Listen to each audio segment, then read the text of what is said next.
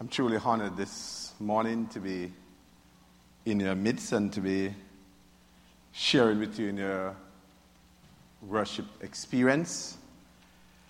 We were privileged to have your pastor and a number of members from this church being a part of a mission experience in the circuit of churches that I pastored in Jamaica. I normally say to our friends when they are in our midst that one of the beauties about sharing with us in Jamaica is that the climate reflects the warmth of our hospitality. And truly, it was a very warm summer, still is, and most of the time it is warm, reflecting our warmth. But we were blessed, wonderful experience. Over 119 souls saved for the kingdom of God, and that's what it's all about. Reaching one soul each time. Accent is a little bit different, but it's the British English. Hope that you listen carefully as I speak slowly as we share together today. Romans chapter 12. Want to read the first 2 verses.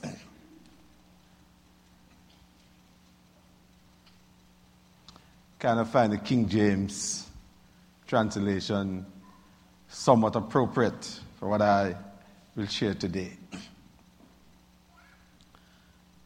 I beseech you, therefore, brethren, by the mercies of God, that ye present your bodies a living sacrifice, holy, acceptable unto God, which is your reasonable service. Be not conformed to this world, but be ye transformed by the renewing of your mind, that ye may prove what is that good and acceptable and perfect will of God.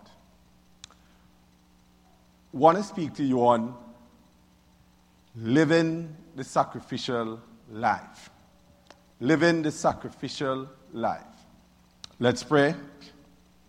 God, open our hearts that we will be receptive to your word. Speak into our hearts with clarity. In a wonderful name we pray. Amen. We are living in a consumer-driven world.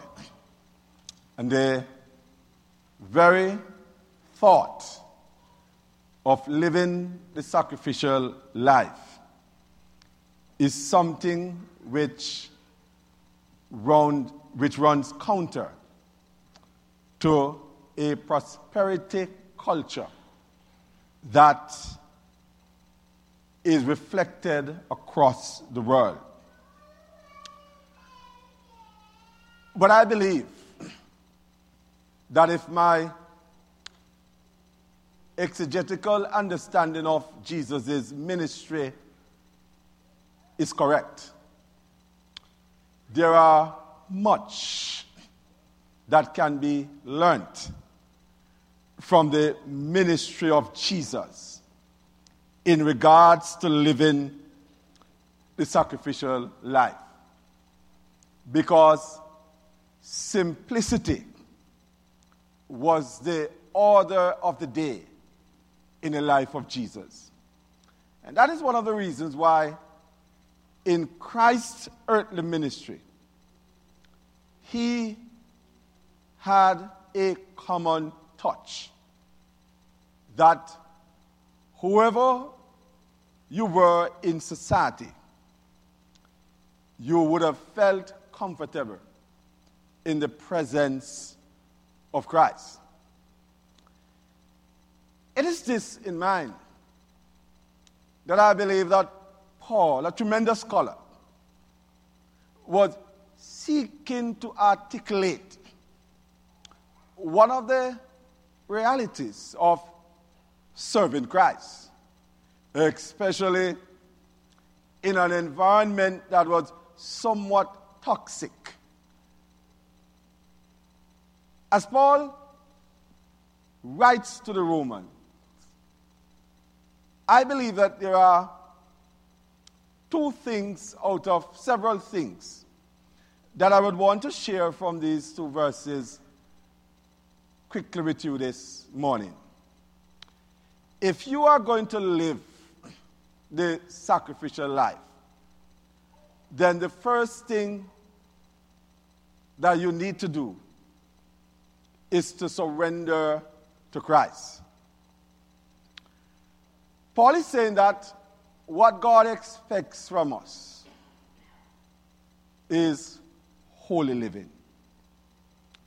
And therefore, to present our bodies, it simply means that God is calling us to give all we have to Him so that He will be able to transform us and to use us for His glory. Now, the reality of this is that it speaks to how God expects each believer to live. Our sacrificial to Him ought not to be partial. Our sacrificial to Christ must be full. So we place our all on the altar of sacrifice. The word present in the text is in a tense that suggests a one-time, all-time action. So we give ourselves fully to Christ, so that Christ, through the Holy Spirit, can transform our lives. The picture I get from this is that when we have given ourselves to Christ, Christ has absolute ownership of our lives. And when He owns us, He has the liberty to do what He wants to do with our life. But this runs counter to a lot of things that I see happening in Christendom today. I like to say to our members in Jamaica that there are many of us who live our lives like a traffic light. A traffic light. When it is on red, we stop. And when the signal changes from red to green, we go. And there are many of us who claim to have a relationship with Christ that are virtually operating like a traffic light. We are on fire for Christ today. And then the next day, our minds completely change. It's kind of like Israel journeying through the wilderness for 40 years. And the only thing that was consistent about Israel was their inconsistency. For their lives were like a recurring decimal. And it is reflective of us today. When we have given ourselves to Christ, we have sold out our rights. We are not our own. And then we are placed in the hand of a gracious God who can use us to accomplish His will. But Paul is saying, present your bodies as a living sacrifice. No, in the Old Testament, sacrifice was to die. The priest used to go into the temple day after day, presenting sacrifices for the sins of the people. When I think about the priests in the Old Testament, theologians will tell you, a lot of them were very fat because it was the blood that was presented as a sacrifice, and they used to feast off the meat along with their friends. But that sacrifice, for it to be presented, you had to kill the animals. No, the sacrifice that Christ gives to us is for us to live. He died that you and I might live. And Paul is saying that when we have presented our bodies to Christ as a living sacrifice, we are dead to sin and alive in Christ. And the living sacrifice is a continuous sacrifice. Not serving God as I please. Because your body is the temple of God. And you have signaled to the world that you are now a child of God, an agent of change, a people of God who now will make a difference in a world that is dying in sin. You cannot be under the control of Christ and seeking to forge your agenda. The sacrificial life is a life that empties itself to Christ, and a life that is alive by the renewing of the Spirit of Christ. So Paul is saying to live the sacrificial life is to surrender yourself to Christ. But a second truth that I glean from this text is that Paul is saying, let Christ transform your life. So watch this text. It's a glorious text that if you had time, you could probe it in depth. Paul moves from the body to the mind. And Paul is saying, do not let the world control your mind. I say something to you today, my friends, that as a believer in Christ, I'm not afraid of persecution, but I am afraid of penetration. For the world can persecute you, and the world will persecute you. But persecution will not break you, it will make you as a believer. But if the world penetrates your mind, the world now controls your thought. So Paul is saying, when you present your bodies to Christ, then allow him to renew your minds, so that the very things of God will become the things of yours. One of my favorite persons is Mother Teresa of blessed memory. Mother Teresa was asked a question that blew my mind. And his response to a question that was asked by a senator: why do you do the things you are doing?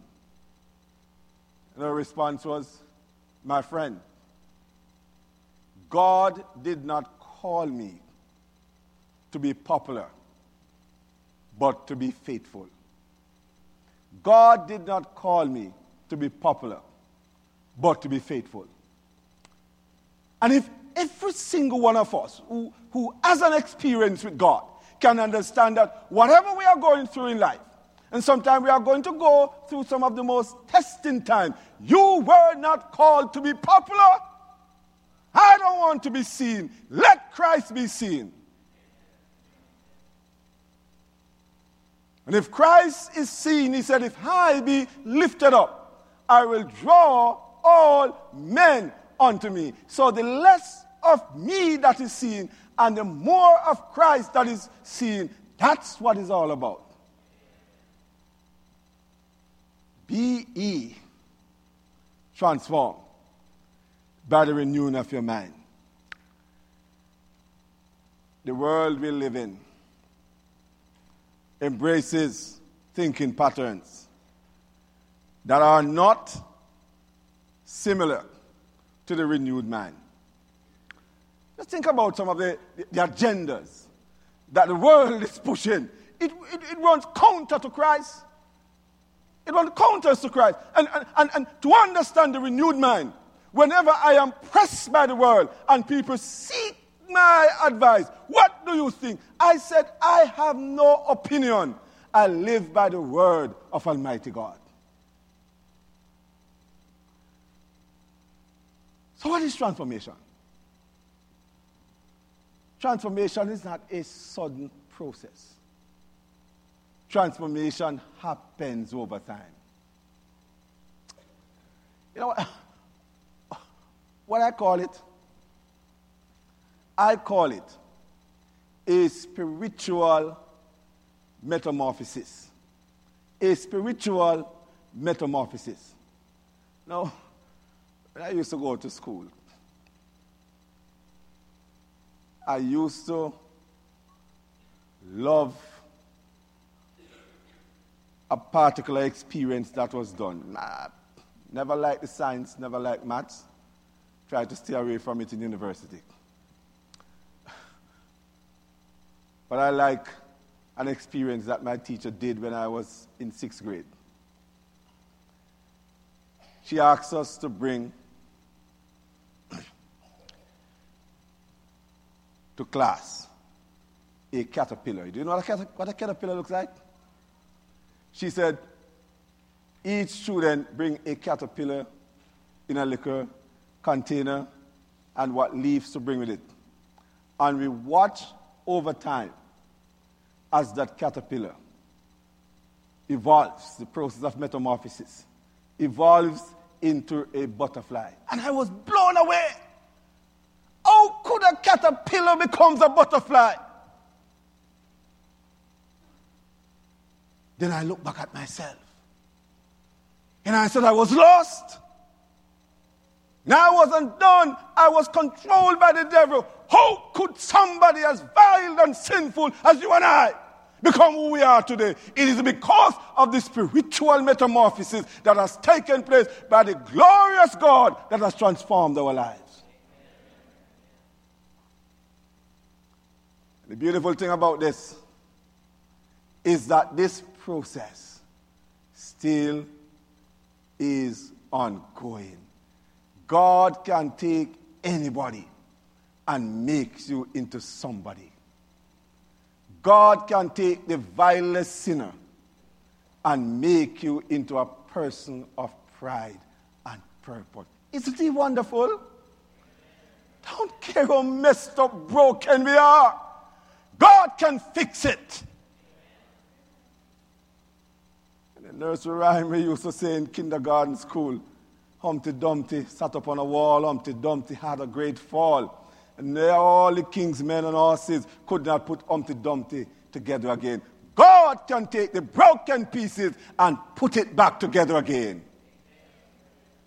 Just allow him to transform your life. You know, what is transformation? Transformation, when transformation takes place, there is a full abandonment of self. And you are in full alignment with the will of God. You know, if you don't remember anything else I said today, remember this. That you cannot ask a dead person to grow. Very often, when things are not going right, we tend to say, let's make changes here, let's make changes here. I believe that one of the greatest changes that can take place is the transformation of the mind. When we are alive in Christ, then we will grow.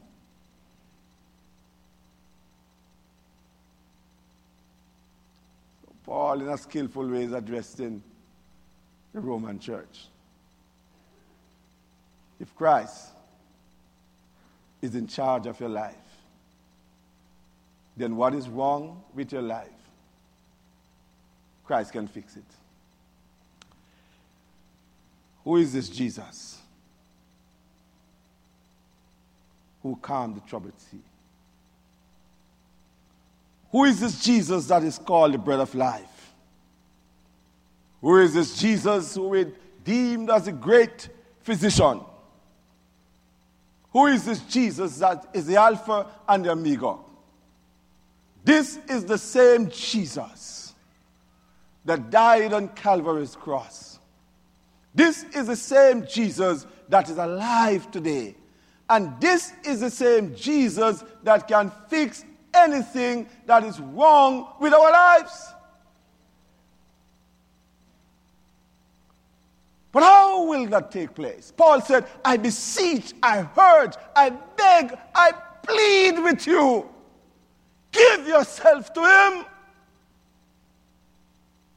Because it's only when you have given yourself to him can you begin to experience the experience that transcends all other experiences, the grace and the abundance of God. Then God will take you from where you are to where he wants you to be. I close today with a simple illustration. Over 25 years ago, just graduated from seminary. And I like the God I serve. He rubs off the rough edges from you. And I thought that I was going to be pastoring in one of those big circuits in Jamaica. I even thought, I said, Paul, just left university, went to seminary, and with all of my academic achievement, I will be placed somewhere. But I was placed in the mountains of Jamaica, in possibly one of the roughest terrain. And I had to do things that I've never done in my life. I had to carry water. There was no running water there. I had to walk great distances. One of the churches was way in the mountains. I had to walk for over 5 miles to get there and to come back. And on one of the journeys to that church, I was tired, I was perspiring. I sat underneath a tree. I was resting. I said, God, I started to talk to him. Why am I doing this?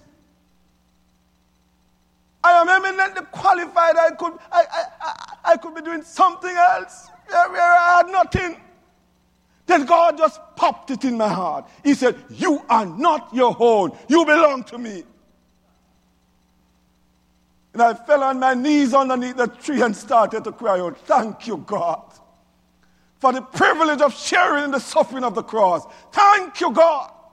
That is not about me, it's about you. When you have presented yourself to Christ, it is no longer about what you want, but what Christ wants for you. And if he calls me to suffer, I will suffer. If he calls me to die, I will die, because he has made me alive by the grace and the graciousness of the relationship that I shared with him. It is that Christ that openly speaks into your hearts today. It is that Christ that challenges you from your comfort zone. It is that Christ that whispered to you, who whispers to you when pride seems to be taking over. It is that God that tells you that the greatest investment you can make is the investment of yourself to him. I beseech you, therefore, brethren, by the mercies of God, that you present your bodies as a living sacrifice to Christ. What is it? that you have to give today. Jesus Christ has given you the greatest gift, the gift of his whole life, that you might live. Today, you too can make that presentation, that offering of faith, that offering of self, that say, God, it's no longer about me, but it's about you. It's no longer about what I want, but what you want, God. And I'm going to step out in faith. I had the privilege of sitting in a Sunday school class this morning. I was blessed. I just listened. And I said, what a tremendous man of God, as he expounded the word. And as a theologian, I said, on the ball. This God is on the ball. He wants to engage you wherever you are right now. Every need, every situation, every burden, every mountain, every chain, every sickness, whatever it is, lay it bare at the feet of Jesus and begin to experience the power of a transforming God. How he works, and he still works, for there is power in the name of Jesus. And as your pastor comes to bring this service to a close, why don't you make that presentation, whatever it is, to God in Christ. In his name, today we celebrate. Amen.